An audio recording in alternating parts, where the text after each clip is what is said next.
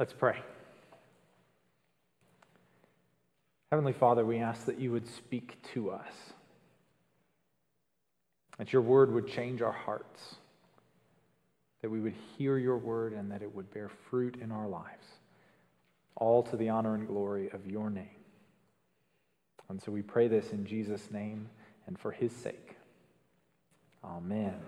Would you please be seated wherever you are, and as you're being seated, would you turn with me to Romans chapter 5, which was read just a moment ago. Romans chapter 5, as we continue in our series on the book of Romans. You're so much like your mother. You remind me so much of your father. So in certain contexts, those comments might be encouraging or endearing to you, or they might not. Used in the right context, a comparison like that may be very apt and nice. In others, not so much. So for example, I find it hard to imagine any context in which a husband would wisely say to his wife, "You're just like your mother." I'm just telling you, you all at home can't see this right now, but there was a husband and wife that just stared at each other when I said that.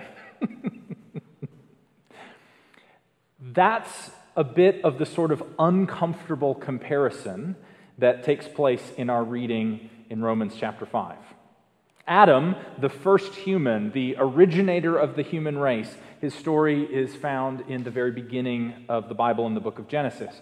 But that Adam is compared to Jesus, God incarnate, who in his earthly family is actually a descendant from Adam. And Paul says, in effect, like father, like son. Adam is like Jesus.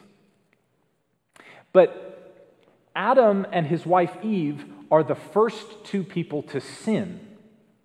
I mean, the fall, the entrance of sin into God's good creation, came on their watch. That's what they're known for. They messed everything up. And so the second that Paul says that Adam and Jesus are actually similar, as soon as he says that, he immediately launches into two whole paragraphs showing how actually they're quite different. He said they're similar, and then he seems almost embarrassed by the comparison and actually spends most of the time showing how, not how they're similar, but how they're radically different. It's as if he said, "You're just like your mother." Well, no, just in this one way. So what I want us to do this morning is to sort of follow what Paul says here, showing the one way that Adam and Jesus are similar, and then focusing on actually how they're different and what all that means for us. So I'm going to offer the one way that it says they're similar, and then three ways that they are just completely different. And this is actually, as Paul says, quite critical to understanding the gospel, the good news of Jesus. So first, the one way that Paul says Adam and Jesus are similar, the one way. Look at verse 14, the end of verse 14. It says, Adam, who was a type of the one to come. So he's saying they're similar. Adam is a type of the one to come. Adam, the first man, is a type, and at least in one sense, like Jesus. So how are they similar? Jump down to verse 19. For as by the one man's disobedience, that's Adam, by Adam's disobedience the many were made sinners, so by the one man's obedience, that's Jesus, the many will be made righteous. So how are they similar? Because each of them stood as the leader, as the head that impacts the standing of everyone associated with them. Or to use Fleming Rutledge's phrase, each man determines a world. Adam's actions have an impact on everyone who follows him, and Jesus' actions has an impact on everyone who follows him. And these two are leaders, if you will, of two separate worlds, two kingdoms, if you will, and everyone who follows either one of them comes under what their world entails. So at the beginning of the movie Troy, two kingdoms face off. And they agree, instead of having the armies battle, that they would just have a champion from each side fight to the death to decide what happens. But what the kings decide is that whichever nation wins, the other one will come and serve them. So instead of killing everybody, they'll just have them come and serve them. And so the kings make the agreement. The kings choose, but the king's choice has consequences for the rest of the nation, everybody that follows them. So when Adam sinned, all of humanity, all of us were brought under the consequences, under the oppressive power of sin and its minion death. And so we find ourselves, by being in Adam, by being a part of the human race, we find ourselves trapped because of the action of our leader, our head. Verse 19 again, the disobedience of that one man made all of us sinners. In Adam, we're trapped. But Jesus transfers us into his new kingdom. In Jesus, we can be set free from the power of sin and we can have life. When we receive Jesus in faith, we're transferred into a whole new world with a whole new leader, a new head. Adam and the world that he led us into can actually be undone by the one man, Jesus. They're similar because they both serve as head and their actions impact all who follow them, but they are radically different. And that's what Paul really wants us to see. And when we realize that each of them is the leader of the whole group and their actions impact the standing of everyone who follows them, then we can understand the gospel. So this is how they're similar, but what they stand for and the worlds or kingdoms, if you will, that they are about are completely different. And that's what Paul really wants us to see.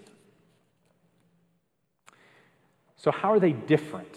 If they're both similar because they're the leader and their actions have consequences on everyone who follows, how are they different? First, they're different because of sin versus grace. So verse 21. Sin reigned in death. That's the result of Adam's sin. But grace reigns through righteousness leading to eternal life through Jesus Christ. Sin reigned. Paul speaks about sin not just as stuff we do that's wrong, but as an enslaving power that has us trapped. Sin reigned over us. So in the line of Adam, we're trapped. So as one writer put it, as children of Adam, we are completely at the mercy of forces that we cannot control. Or as it has been said, we are not sinners because we sin, rather we sin because we are sinners. We're not sinners just because we've done something wrong, but rather we sin because at our very core, we are trapped and incapable of escape on our own, and actually incapable of godliness. We sin because in our core, we are sinners because we are in Adam. But in Jesus, sin no longer reigns. Grace reigns. Verse 21. Grace, God's goodness, His love, His mercy, His transforming power towards each one of us who do not deserve it. His grace reigns. Each of these, Adam and Jesus, determines a world, and the whole new world of Jesus is characterized by, is defined by grace and no longer sin. Yes, they're similar, but they are radically different, and the reign of sin and the reign of grace are completely different worlds. But thanks be to God, in Christ, we are transferred into the realm of grace. In Adam, that is by being a human, but not turning to Jesus in faith, then we remain in the realm of sin. But friends, in Christ, Through what Christ has done for us, when we trust in him, we are transferred into the realm of grace. Grace where sin no longer defines us. Grace where our mistakes no longer have to control us. Grace where we're filled with the Holy Spirit and empowered with the very power of God, no longer sin having mastery over us. The grace of Jesus is yours who trust in him. See, in Adam, we're trapped in sin. But Jesus transfers us into a whole new kingdom of grace. Sin versus grace. Second, how are they different? Death versus life. Verse 12. Therefore, just as sin came into the world through one man, and death through sin. So in Genesis chapter 2, back with Adam and Eve, God says to Adam, "You may surely eat of every tree of the garden, but of the tree of the knowledge of good and evil you shall not eat. For in the day you eat of it, you shall surely die." Well, Adam and Eve end up rejecting God, thinking they know better, thinking that they would actually be better gods than God, and they go their own way and eat from the tree anyway. So as it says here in Romans 5, sin enters into the world through Adam. And as Genesis 3 shows us, death is the result. And because we are all find ourselves born into this world under the enslavement of sin, we all face death as the consequence. So as the saying goes, nothing is certain except death and taxes. Well, the death part of that is because of sin. Perhaps the taxes part is as well, but that's probably a different story. But if sin is spoken of as a reigning monarch under whose power we live, death is then spoken of sort of as its most vile weapon against us. Sin reigned unchallenged, and then in verse 14 it says that actually death reigned over us. Death was certain for everyone who follows in Adam's line. That is, it's certain for all of us.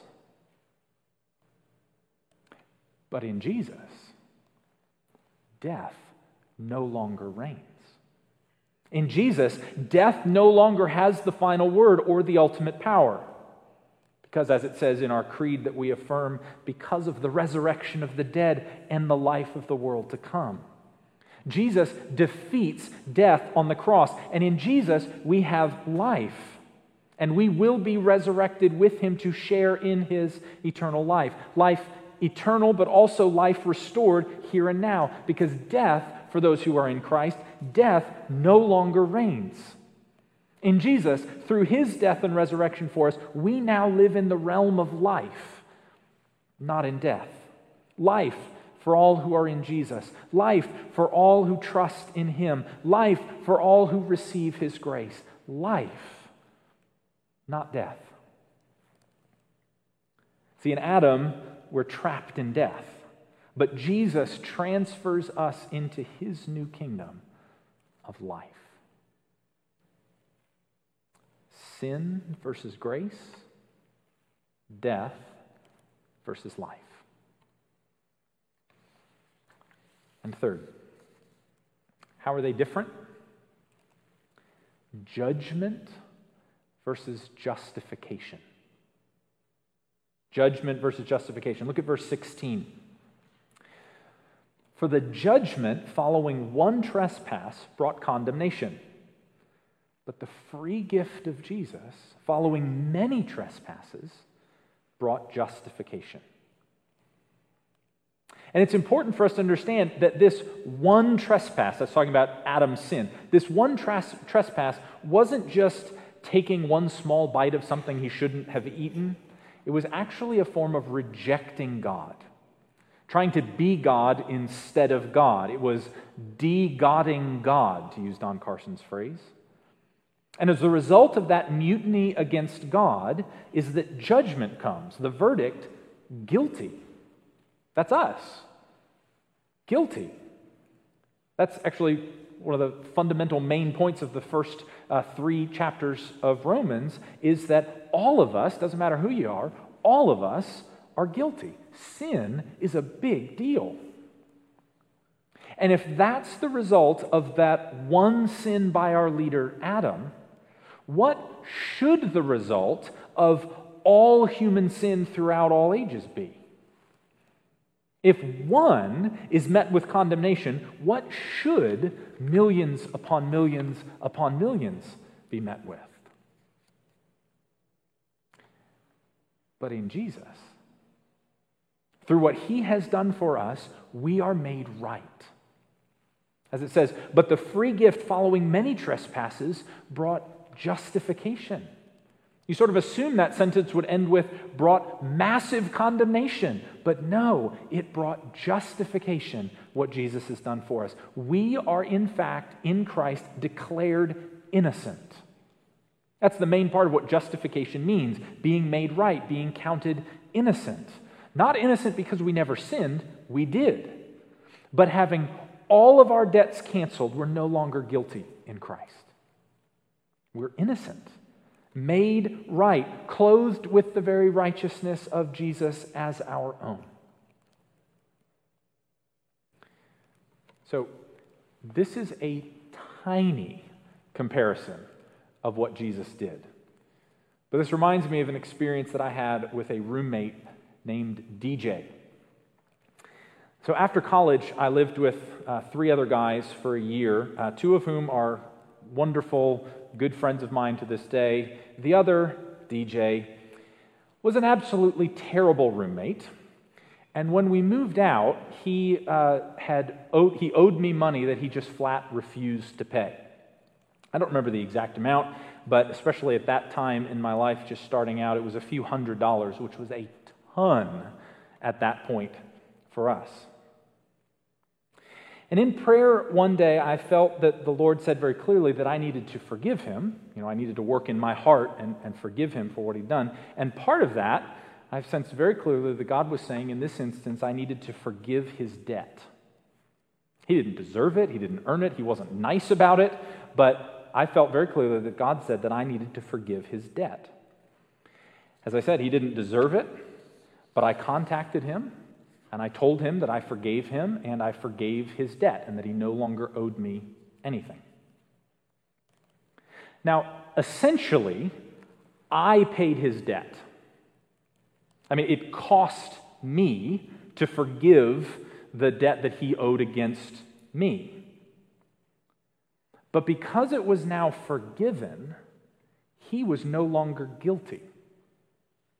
So he was no longer in the wrong, because the matter had been solved. It had been forgiven. It had been paid by me accepting the loss.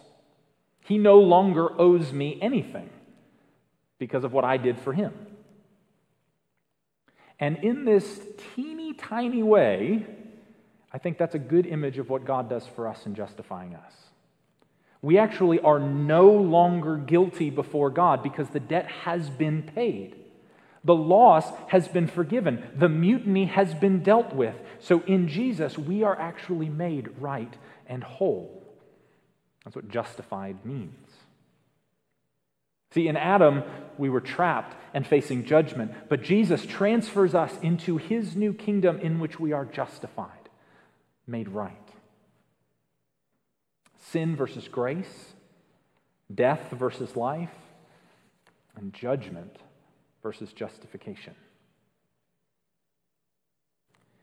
See, friends, in order to understand the gospel, the good news of Jesus, we need to grasp this corporate responsibility, the way that our head impacts the standing of all of us.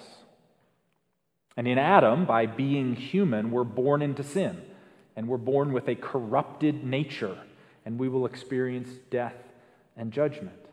But through what Jesus has done, when we believe in him and are baptized into his name, we come under him as our new head. And in him we are changed, and now we stand under grace and life and justification.